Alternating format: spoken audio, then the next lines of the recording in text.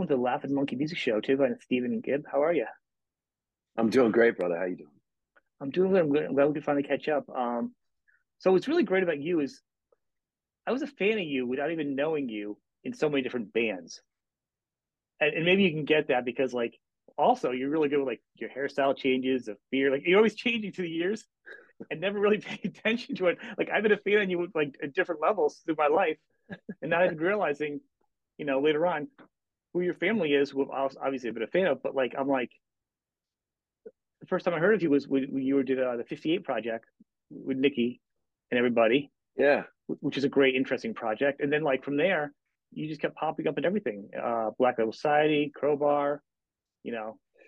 Yeah. I mean, Josta, Kingdom of Yeah. Sorrow, Saigon Kick. I mean, I, I have one of my favorite things that ever happened to me was I'd say about 10 years ago. I was on tour with my dad and I was singing and playing guitar for Mhm. him in his band, which I've done periodically over the years. Like when I was young, I would play with the Bee Gees towards the end of their live Yep. career. And then later on, when my uncles were no longer with us, God rest their souls, I sort of rejoined my dad, just to help him carry the legacy on in Yeah. whatever way made sense for him. So I've been very blessed, and I was very excited to go to Australia with my pops because it's Australia, and you don't. Yeah. I don't care who you are. You don't just go to Australia. It's kind of a big deal.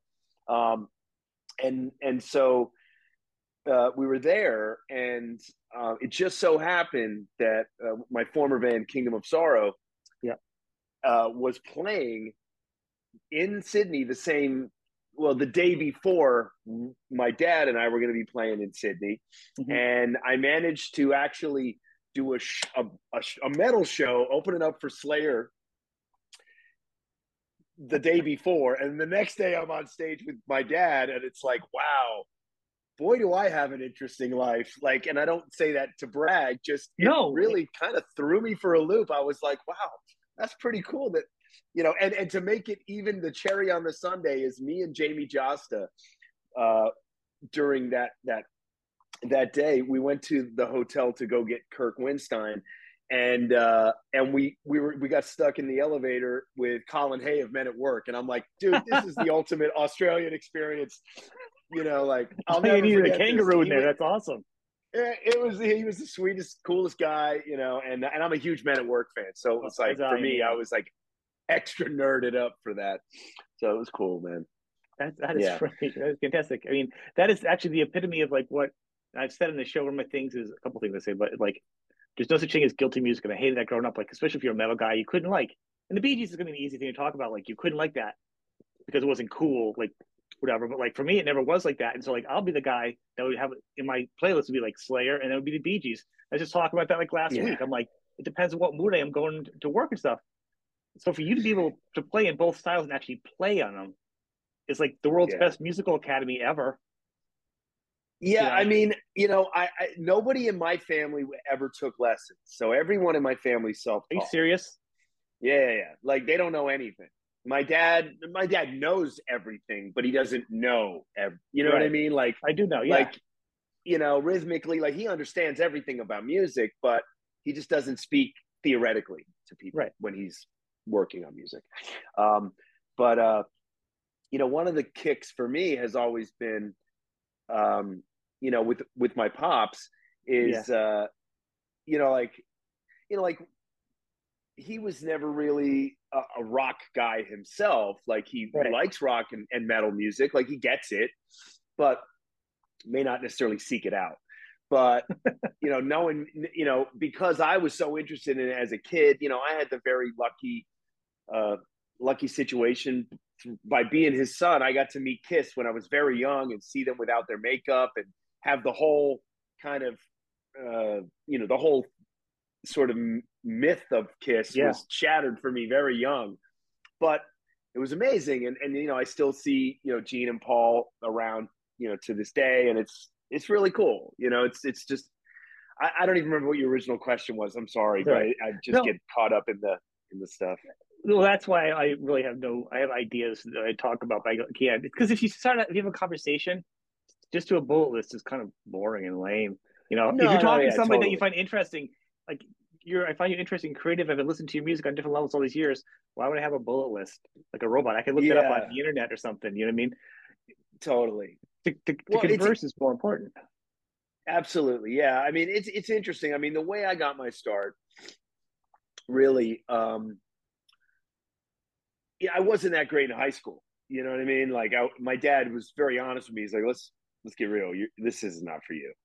And and being that I was the oldest Yeah, of his five kids, um, him and I agreed that, much to my mother's dismay, that me dropping out might be an idea. And then, but if I did that, I was going to have to go out on tour and work for my dad and the brothers and be a guitar tech and not be like running in dad's world, right. but living in crew world where, I was pretty regularly hazed by uh, the crew guys, and I got an education from the ground up of, how do you put a show on?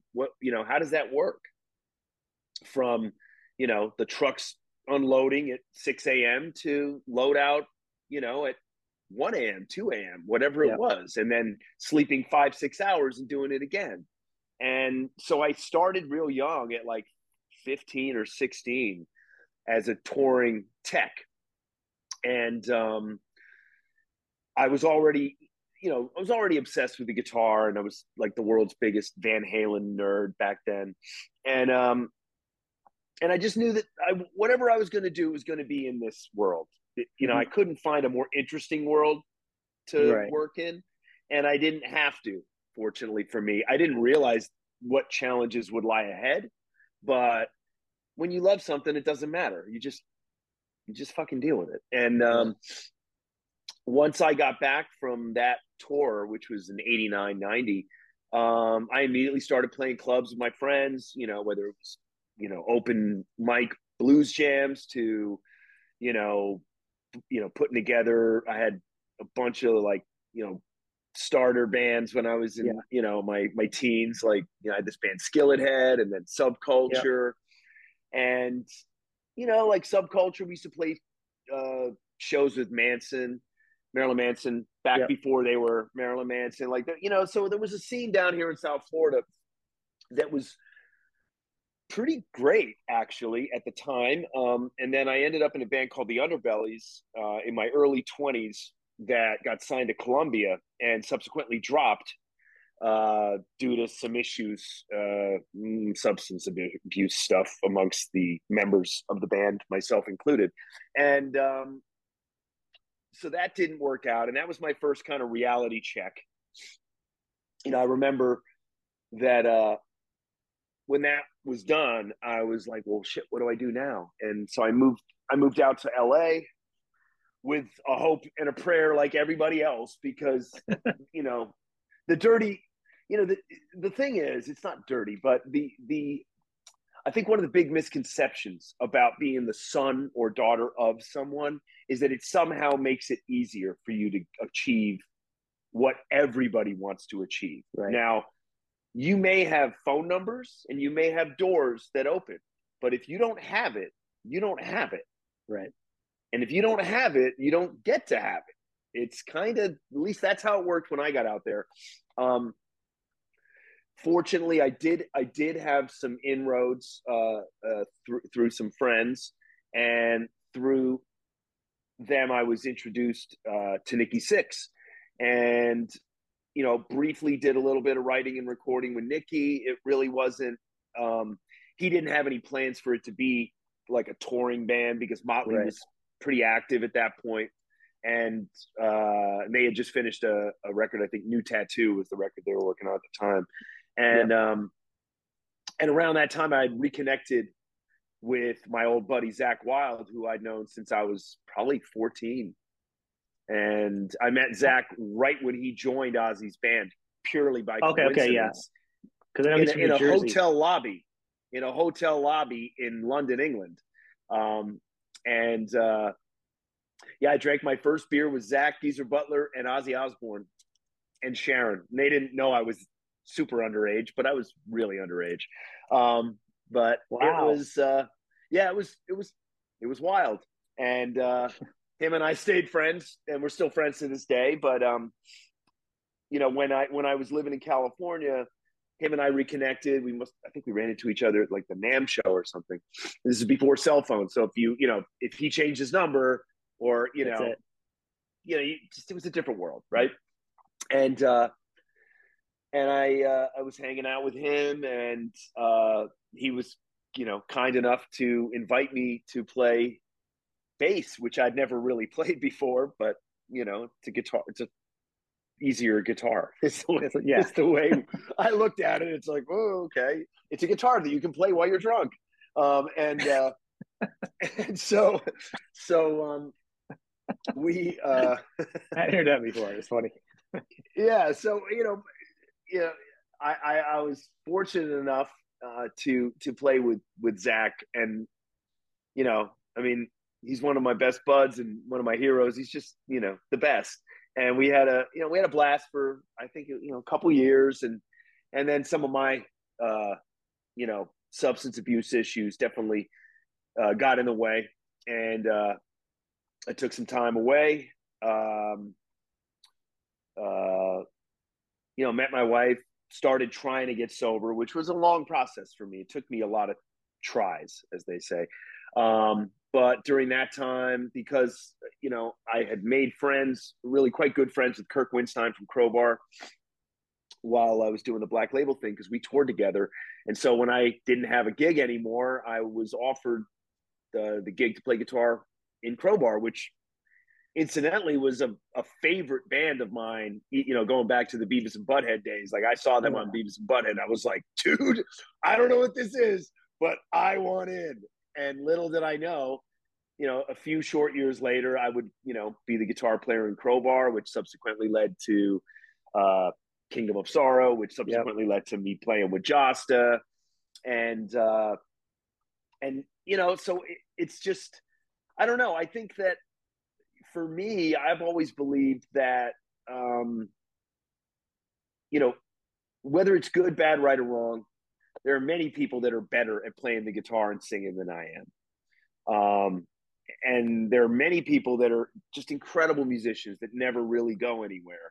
And, everybody's like, well, what's the magic formula? It's like, nobody knows what the formula is until after it's been cooked, you know? Yeah. But in hindsight, I would have to say, be good enough at what you do to where you won't embarrass yourself or your band. So know your shit, Yep. A, and B, fucking relax and have fun and be a good hang. Like, one of the hardest things I think, that I see in a lot of younger musicians and artists now is that, whether it's because of the online world or just because of the way the world is now, they don't have the same social skills Yes. that are required at a certain level. I mean, many of us were handicapped in other ways No, but I get it. I'm back I'm then. 52. We're pretty much close to the same age. So Yeah. my kids are like teens and 20s, and I get it. It's different. Yeah. I think it's a matter of knowing what you're doing, professionalism to whatever degree you're able to be professional. Um, if you're not being professional, hopefully nobody notices. And most importantly, like, just be a good dude, be honest and work Yeah. hard. And like, the truth is, if you're in a baby band, you're playing a half-hour set. Maybe you get to play a 45 minute set. That's 23 hours left in that day that you're stuck around these people. You know, A, hopefully you like them, and B, if you don't, hopefully you can just be cool enough Mhm. to hang around. I mean, I think that most of the jobs I've gotten, even studio work and stuff like that, it's because I think people like me.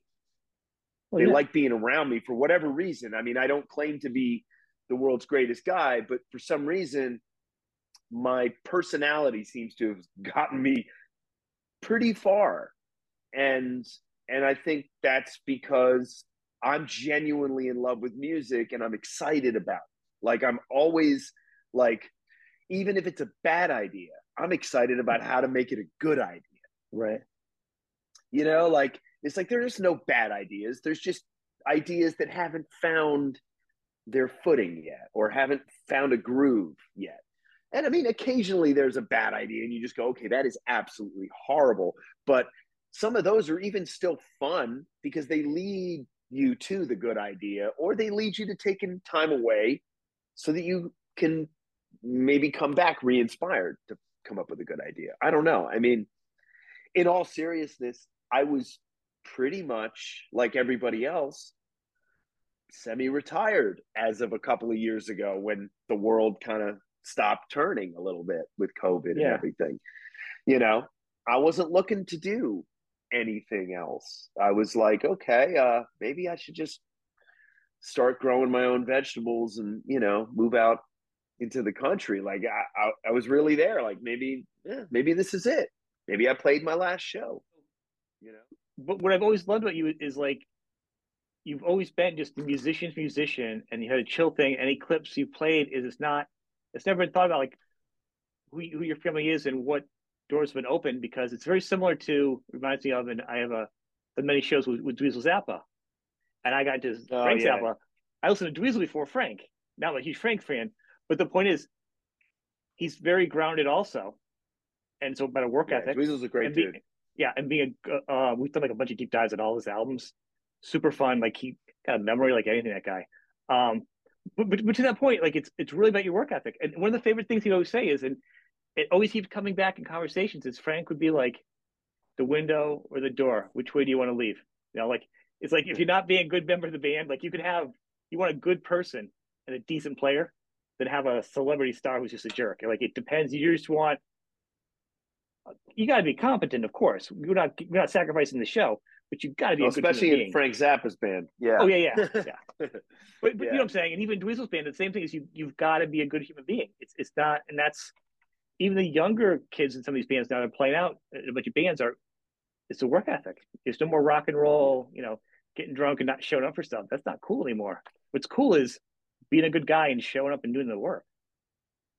Yeah, it really is. And I mean, one time I was having a chat with a dear friend of mine by the name of Tommy Emmanuel, who you might know Oh yeah, he's as fantastic. one of the One of the world's best guitar greatest. players in the world ever, ever. Yeah, and I'm blessed to call him a friend. He's a very, Oh very generous and beautiful human being that just never fails to inspire me in every way. yeah, And he said something to me one day. I was going through some stuff in my personal life and we were just chatting. And he said, Steve, don't forget, we're in the fun business. yeah, So if you're not having fun, then you're not doing your job, A. And B, nobody else is going to have fun because you're not transmitting joy.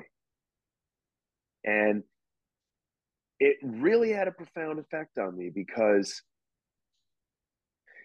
it's very easy for me at times, and I don't know if anybody else suffers from this, but to think that I'm alone in this world and to think that, somehow I'm a victim. yeah, It's not true. It's just, it's a lie my ego likes to believe uh, to keep me down in a way, to keep me right sized, but, you know, remembering why I do this is super, super critical to me. It's like I was the kid with the tennis racket in my room, jumping around, looking at posters of Kiss and Ace Frehley and Van Halen, and just like wishing like I knew, wishing that I knew how to express myself like that. Like I didn't know that's what I was thinking, but that's what I wanted. I just wanted to be able to express myself with yeah, rock and roll. It's just, I mean, most people get to, if they get to be involved in this business of music, it's maybe for a couple of years, 5 years, maybe 10, if you're yeah. lucky.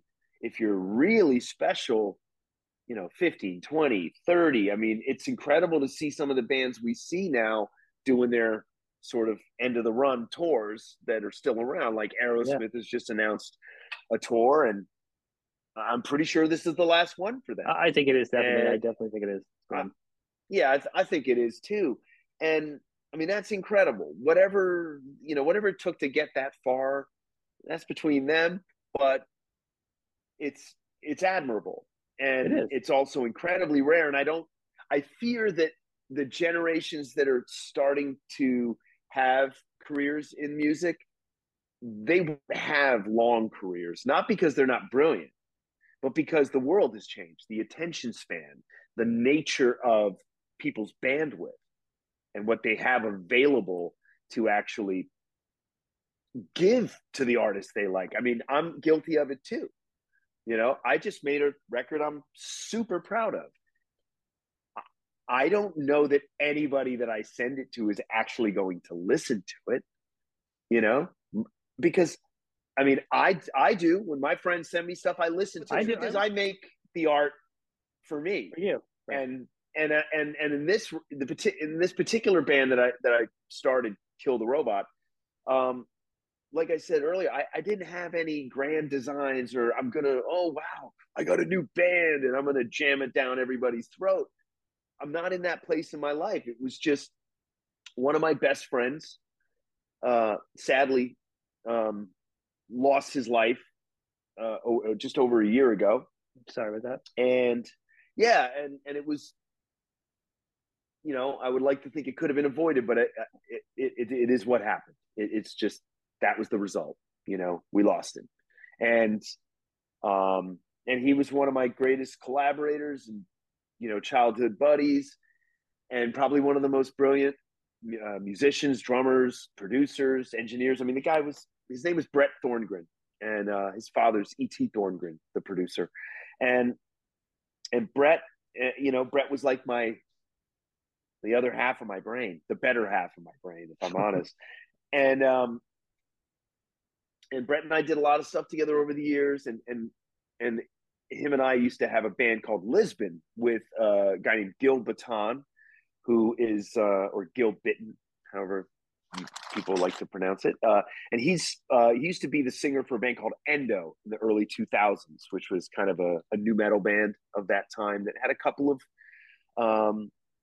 of songs that registered, and then they kind of disbanded or whatever. But Gil and Brett and I had a band called Lisbon, and we'd all known each other since we were very young, and it was just fun.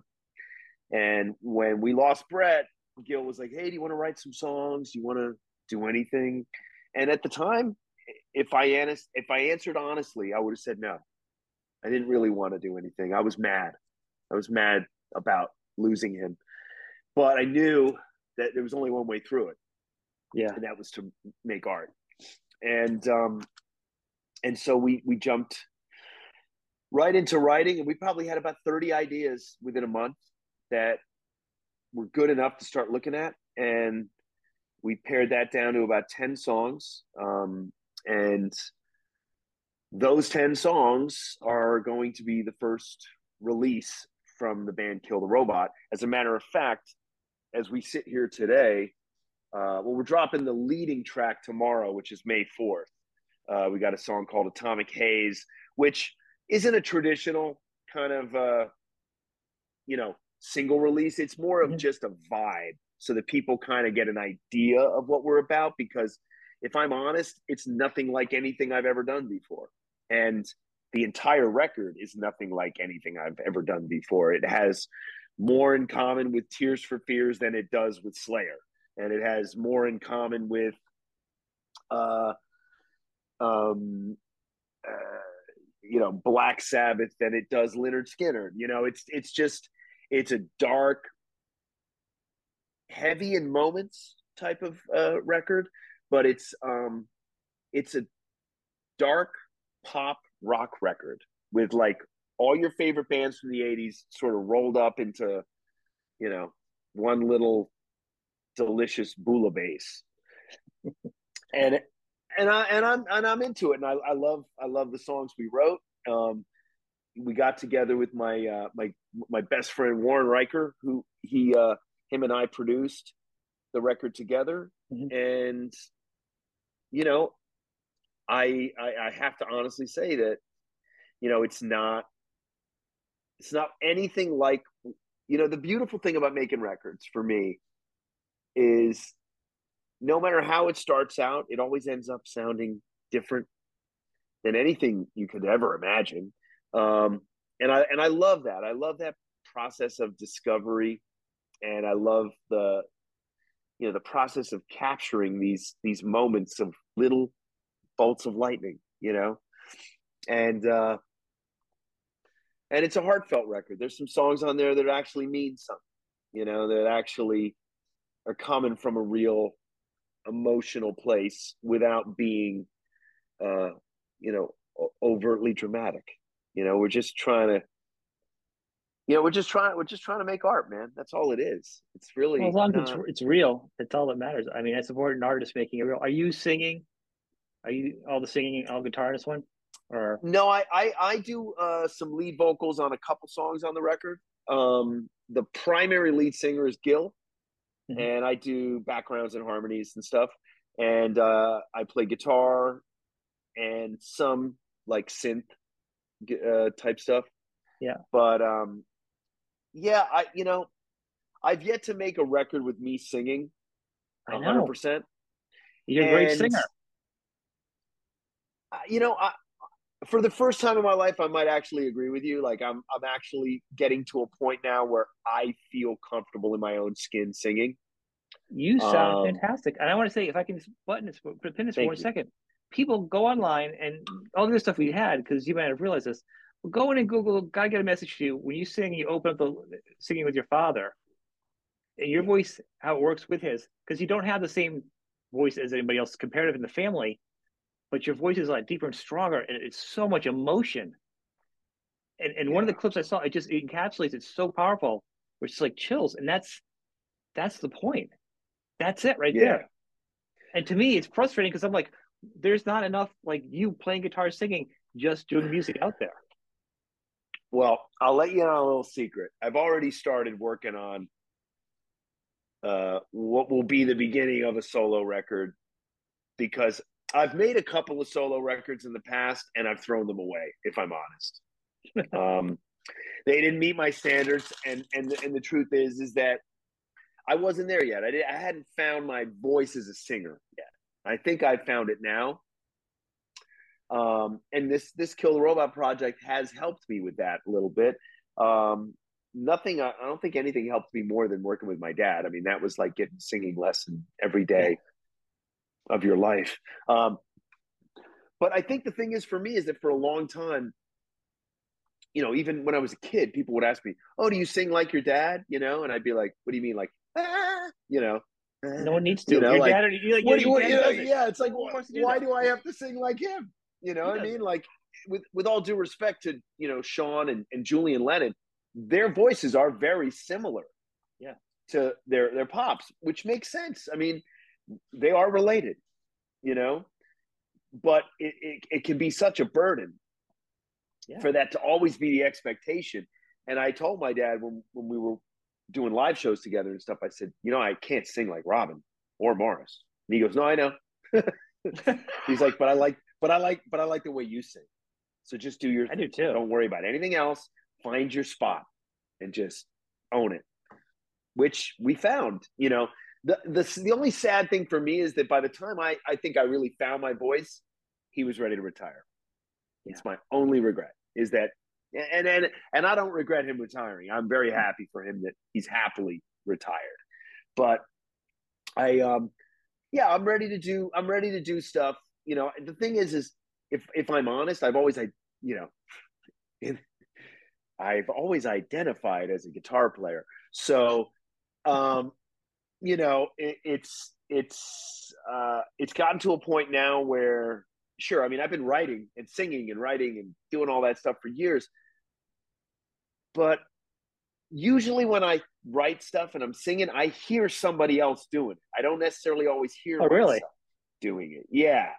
Like I picked this up from my dad. My dad likes prefers to write a song for someone else, knowing the singer. Like the reason why Guilty was written the way that it was, or Woman in Love, or any of those songs on that Right. record, was because he had a very specific idea of who the singer was.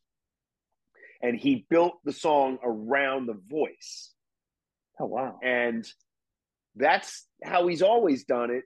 Like even when the 70s, when they were doing, the disco stuff, it was like, okay, well, what about if the three of them were the Supremes? What about if the three of them were the Temptations? Right. Like how would they create something out of nothing? But, it's the same way that like, I listen to Black Sabbath still, or Kiss, or Van Halen, and I go, man, I'll never be able to write anything like that. I love that.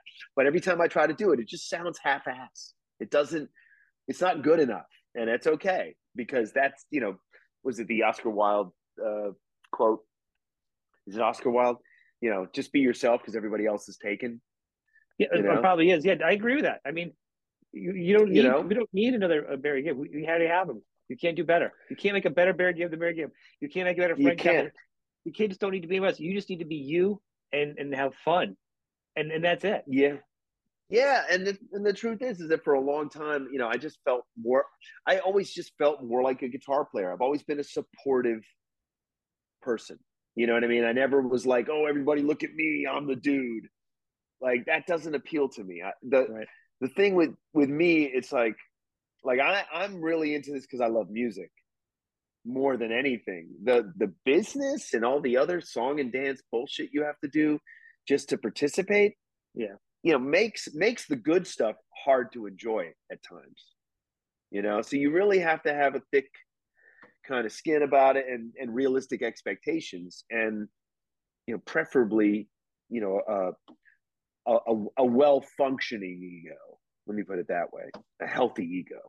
It's gotta be hard though, because I mean, if you want to be personal, write music and share it with people, there's that level. But if you're not worried about being look at me, performing is kind of against the not look at me thing. But at the same time, writing music and creating it and wanting to share it is kind of like not look at me, but it's like someone like trying. It's like trying to find of like sharing the music and maybe leading some of the emotions in the song without being the center of it, more like being the leader of the traffic. It's Yeah, that balance of trying to be. Because then if it's look at me, that's why a lot of artists always crash because they don't want to be that. They just want to be the yeah, musician that people listen to. yeah. Well, the thing is too is that I've always just been really lucky that I've ended up in bands with guys always that were better singers than me. You know, so you know, Zach Wilde's a great singer. He Kirk is. Winstein is a motherfucker of a singer. Jamie Josta, Matt Kramer and Jason Bieler from Saigon Kick, both Mhm. powerhouse singers, like incredible singers. Um, Obviously, my dad and the Bee Gees, great singers. I never felt good enough standing next to those guys. I was always like, no, I'm going to stay in my lane and do my job. I get It that. I just, mean, your whole family you sings know, now. I mean, like everybody, yeah. And make literally. make no mistake, man. Being a singer is a hard job because, you know, unless you know, like you're the guy that can't talk that much when you're not on stage. You got to take care of your voice. Like Yeah. being a guitar player or a drummer or whatever. It's like you could scream your fucking head off the rest of the day. It doesn't matter. Uh, you know, it, it was but the truth is that Gil, that's singing for Kill the Robot, is another great singer with a really interesting, unique vocal style and sense of melody. And it's like it's like, imagine if Marilyn Manson could really sing. That's kind of what Gil is, in my opinion. But the thing is that I like being in bands. Like, some people really enjoy sitting there in front of their computer and playing guitar and singing, and they're the band and that's it. and Yeah. and those people I admire greatly, but I'm not one of them. Like, for me, it's about the collaboration, it's about the energies in the room. It's kind of like team sports. Some people like running, and that's just they're running against themselves. Yeah. you know and some people like playing football. And I like being in the game. I like being part of a gang, a crew, a group of dudes, a Well, band. musically, well, I think in a band, if you have other people involved than just one person, you're doing one of the best things is you're serving the song, and that's where the best songs come from. If it's Hopefully, not yeah. about your ego, whoever makes the best part, whoever sings, who's going to sing the song out of everybody? Who sounds the best? Who plays this like it's at serving the song, not the notes that go on forever in some songs or the guitar solos that just go forever. You're a guitar player, or Well, whatever, but you don't need that. Like, no, serve it. absolutely. I mean, look, the song should be the biggest ego in the room, without a doubt. Yeah. That should be the thing. And the thing is also, um, like there's stuff on this Kill the Robot record. Gil was like, it would sound better if you sang that, so I just sing it. Like And if that's it's perfect. That makes sense. That's serving the song. yeah. I mean, that's one of the things I love about Mastodon is that there's three Yes. singers. They're all very different, and they're all rad. And they have very unique voices individually, But together, and they are the Crosby, but Stills, and Nash of together heavy it's metal, like, right? whoa, what is that?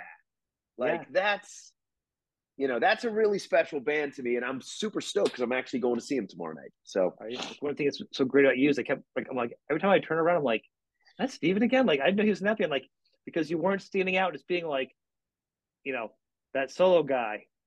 You're always part of the band, and not to make the pun, the collective. Like I know because your family, the Gibb collective, but you musically, collective is a great word for you because you're always a part of something well, besides yourself. But I do want you to sing more. As a fan, I you know what? I promise you, I will. You have my word. You have my I word. do. I'm I starting do. to now that my dad is retired. But no, I'm kidding. I But know. the truth is that uh like I said, I just really enjoy being a part of stuff. It's like if I believe in what somebody's doing, I'm there. I don't I don't even really think about it too much. It's been a wild ride, man. It really has. Like I was thinking about it during the pandemic. It's like, wow, well maybe I've played my last gig. Like maybe that's it. It's those What do you know? that What was your show? thing. What was your last show you played? Last show was with my dad. It was a charity event actually. We did for Chris Evert, the tennis player. She Yep. has a charity down here in South Florida. So we did that show in December of 2019, and then 2020, everything kind of went down the way it did. Prior to that, I think the last with my dad would have been Glastonbury in the UK, which was probably Big show. the most mind blowing experience of my life, and he claims even his. He said it was Really. the most emotionally satisfying hour of his entire life. It was beautiful. It was really incredible, Well, and I'll I never think forget it. I think as a parent, the fact that you and your father get to share that, it's not beyond the celebrity thing to share that. You know what I mean? I chase my kids. Come on, play guitar. My kids play music. I started playing later in life. I used to do bands and sing or whatever, which go from production. But now I don't do that like obviously not professionally. But I started playing guitar later on, and it's not that I'm good at all, but I just love it. And you start playing guitar, and you play a song you didn't know before, and you're like, it's kind of boring, kind of lame. You hear it somewhere, and then you play it, and you're like, oh, the chords, the phrasing, that's brilliant. I didn't hear that before. And then it makes you start thinking about other things in life. Am I not hearing other things in life that aren't musical the wrong way? Oh, Are you starting to like look at things differently? Because music is, like I was telling you earlier, is the core for me. And it's like, yeah. yeah, maybe I'm not hearing everything the same. If I'm not hearing that one thing the same, what else? It's all interpretation. Yeah, well, I don't think I've ever heard music the same way twice. Every time I listen to anything, I hear it with. I don't have the same ears I had even a month ago. I don't have like there's. I mean, obviously, every time I listen to Van Halen one, Right. it takes me right back, and I'm there. But I hear things in it I didn't hear before, and that's always the best stuff is the stuff that keeps giving you stuff to think about and feel about. But also And being in a studio that probably makes you think differently too. Like ever since in college, I went and started learning how to do recording, so record. my ears change so much sometimes. I'm like, some songs aren't as enjoyable anymore because you're hearing that hi hat. You're hearing through Yeah, because you're focused in now because your ears learn to listen to different things, and it's it's true. actually It's true. I have to think sometimes to stop doing that because you got to like just listen to the song.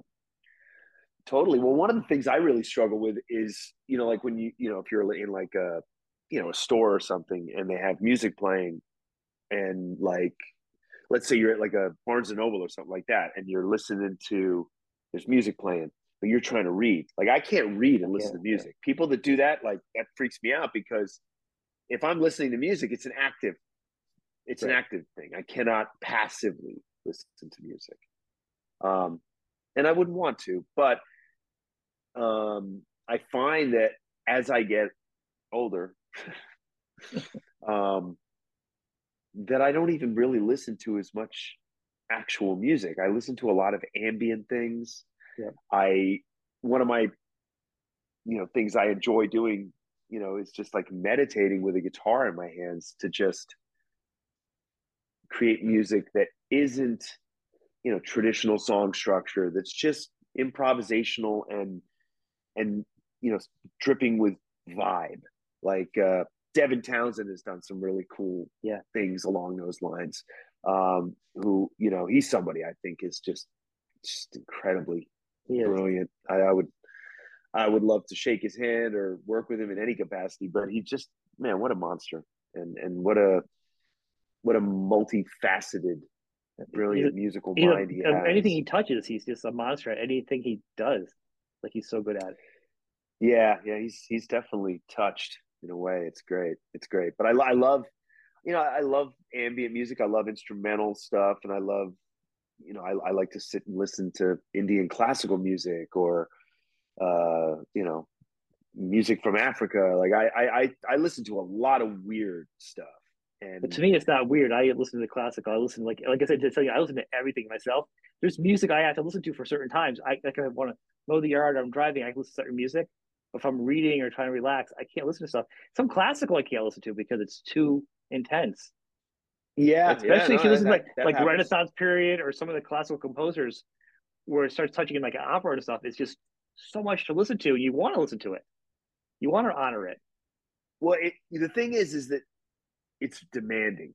It's music that demands you participate on a certain level. It's like I I'm not a musicologist or anything, but you think back, when there was sound reinforcement and PAs and all this stuff. It's like, Yep.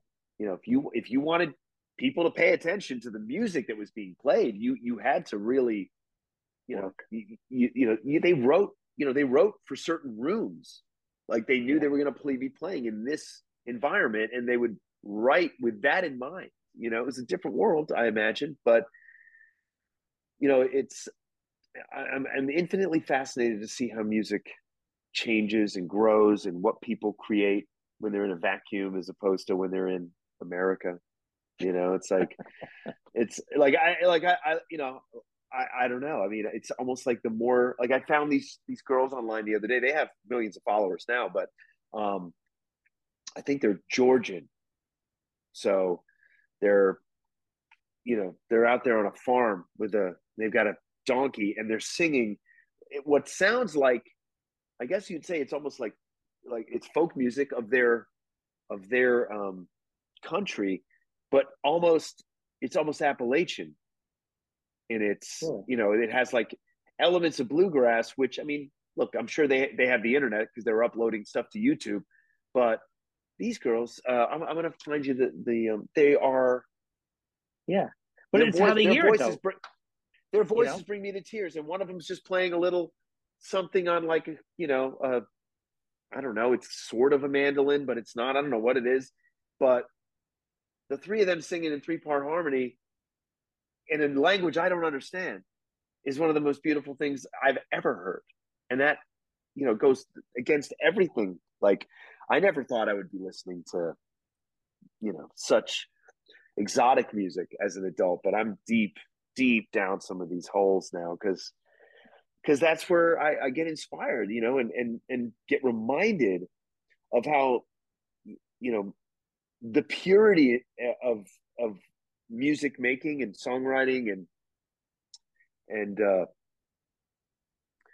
and expressing yourself through that is like one of the greatest gifts we have as human beings. Like like I said, you know, my dad could even go to, he could go anywhere in the world, and they probably don't understand the lyrics, but when they hear "How Deep Is Your Love," they can't stop crying. They can't stop dancing. He writes. You ever hear that phrase "angel chords"? Yeah, It's like I've heard of it. Yeah, a lot. It feels like a lot of. I feel like he actually has a patent on it, like because the chords that he would hit or write in songs, a lot of those songs, and that's why it's so powerful to people on so many levels because it's beyond it, and yeah, that's like almost perfect songwriting if you really want. You want people to feel it and have emotions and to people to be a part of them, and that's as a songwriter, that's what you want, really. You know, absolutely, absolutely, bro. I want to find you something real yeah, quick because yeah. if I don't remember their names, I'm going to be really mad at myself. I find myself going down on the when I do a deep dive on YouTube, it's nothing weird. It's like it's usually some kind of weird musical. And I was like, "What are you watching on you?" I'm like, "Yeah, it's like some of their weird chanting in this language, and they're singing in two different voices because their vocals split, and they can sing like David Lee Roth used to be able to do when he was younger, like that voice split. You know what Yeah, I'm talking about? Like I get myself yeah, that caught in stuff's gnarly. but those are the kind of things I also go down into with different languages, and I keep pushing further out musically, and then what makes it more enjoyable is it sounds like with these girls is it's so pure because it's what they hear the world music and then what their interpretation is, but it's really pure because there's no music business behind it. It's just what people think their songs are and their music is, and it's just a camera Yeah. and a recorder. It's the purest form of music. So these are these girls here. They're called Trio Mandilli. I don't know if you can see this. Trio Yeah. Okay. Yep. Trio Mandilli, and they got their donkey along for the ride. These girls are incredible, incredible. That could be their tour And bus. their song The is donkey. Kakuri, I think is the pronunciation. Georgian Arts. Yeah, they got records, but like, I don't know, man. That's how the Bee Gees started. They were just three kids that could sing really, really great together in the middle of nowhere in Australia. And This, but those even those early albums though are different than the other ones. But to me, those are brilliant albums and overlooked because the songwriting in yeah. those were so different for back then. Once again, it was about just it was very pure. Well, That there's, well, at that time, I think everybody wanted to be the Beatles. So everybody was trying to figure out how to be the Beatles without being right, the Beatles, you know? Um, and I mean, that's the not the golden age of rock and roll would be, Little Richard and, Elvis right. and all that. But after that, it's the 60s, which I guess would make that the silver era of rock and roll.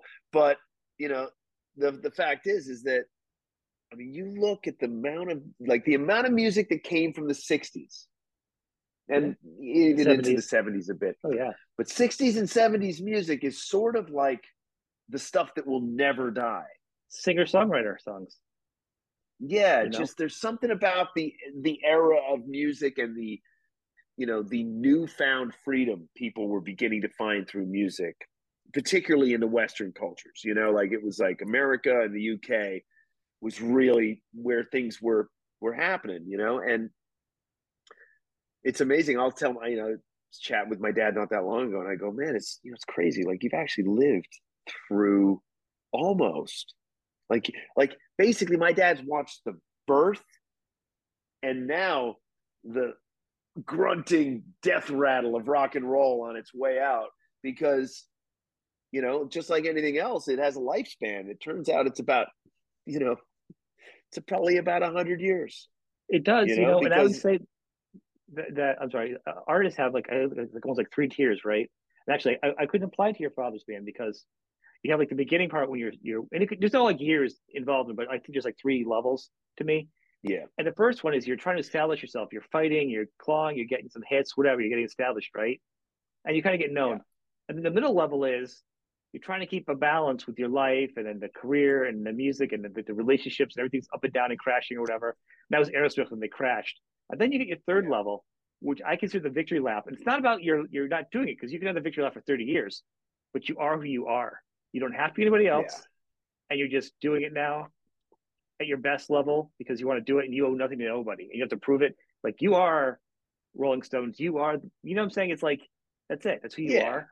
That's the third level. I don't know if I would say the Bee Gees, I wouldn't know how to do that, how to quantify those that levels with them. I could do those every band too, because of their length Well, of I their mean, time. They had dips with popularity, but that was with the kind of like with the backburn of disco. But they really always kind of rebounded and always been in the pocket for most people all the way through it, though. but I think that with them there was a reluctance about being a quote unquote band Right. because they were always they my dad told me that, and I've heard him tell other people this too. They never really thought of themselves as a band as much as they were songwriters. So for them, the songwriting was always the number one thing, but above and beyond how great they sang or how great they sang together or individually. Mm-hmm. Um, it was they were just in love with the joy of songwriting, and I think that one of the hardest transitions would be to have the kind of success they had in the 70s and then somehow come back around after that. Yeah. And I think that, whether it was intentional or not, it was probably the greatest move ever was to just in the 80s be like, all right, we're going to write music for other people. They'd established themselves as great songwriters and artists, but I know for sure my dad was like, nobody needs to see us for a while.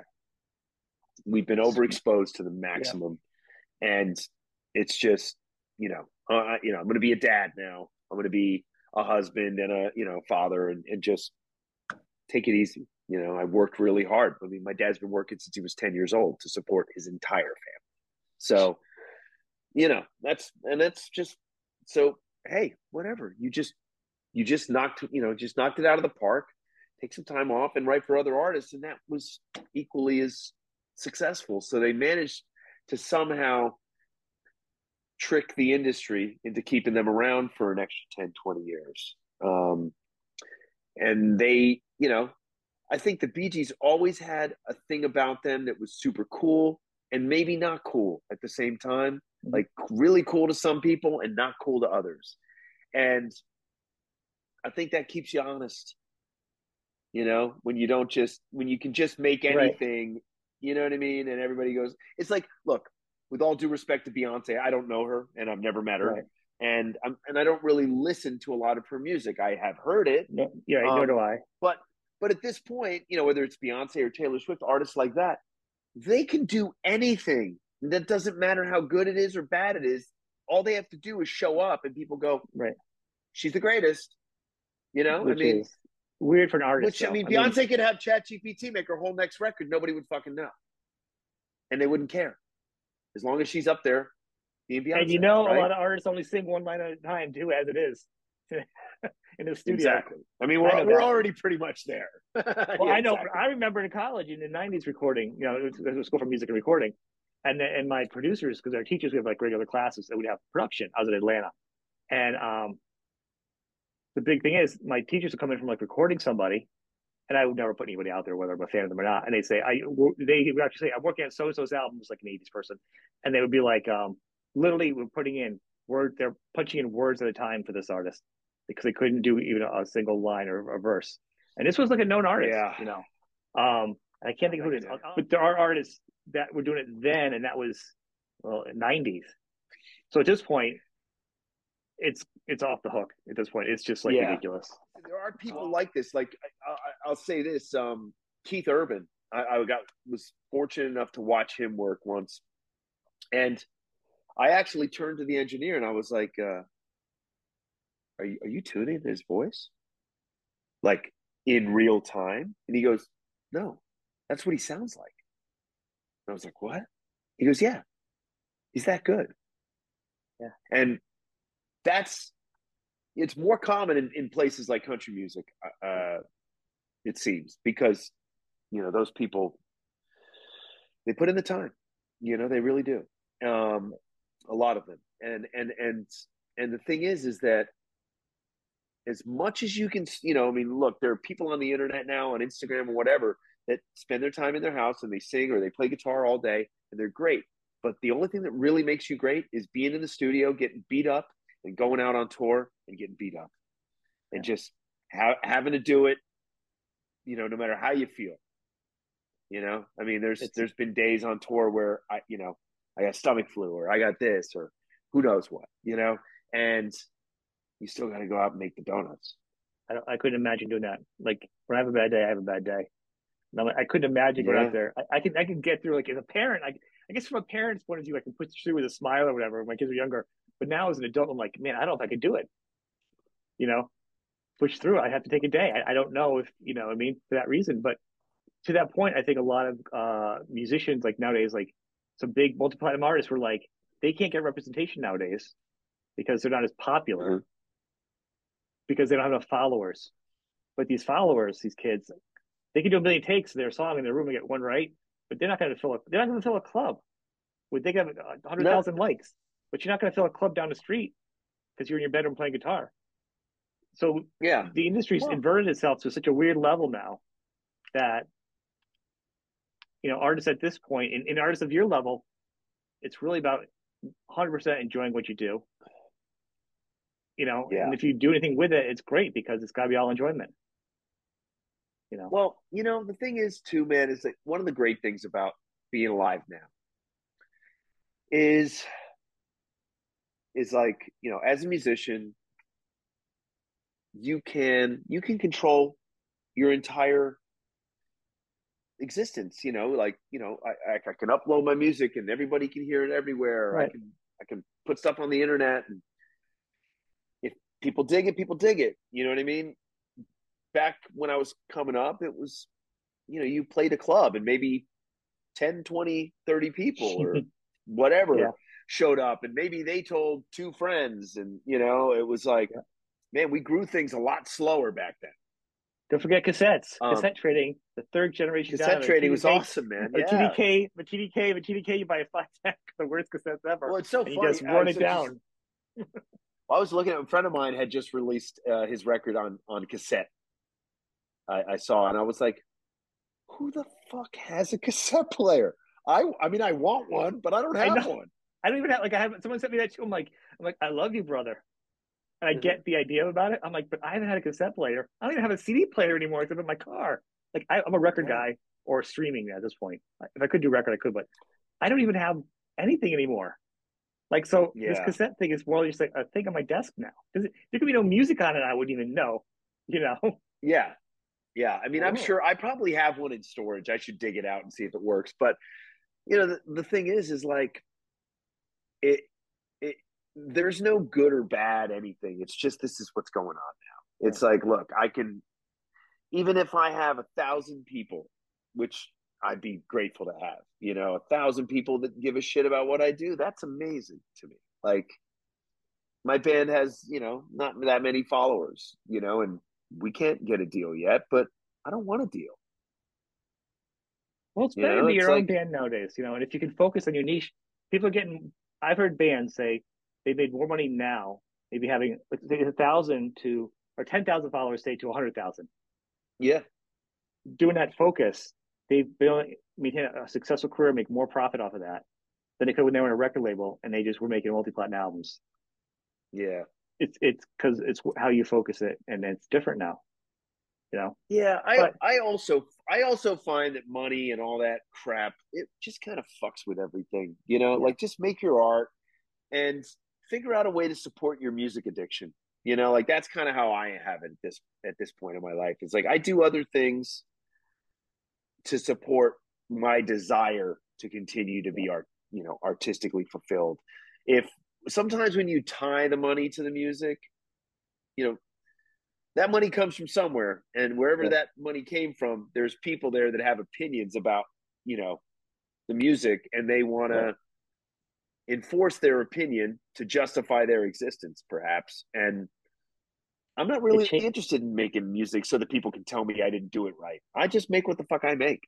That's it. You know what I mean? You don't go to the fucking restaurant and tell the chef, hey man, I know you really like pasta, but can you just make mine with potatoes, please? Yeah, I prefer potatoes. You know, like that's not to say people should, everybody has food allergies and shit like that, but I'm saying for the sake of argument, it's like, I'm just saying for the sake of argument, if Anthony Bourdain, God rest his soul, was sitting in front of you and was going to cook you a meal, you wouldn't start telling him what to put in it.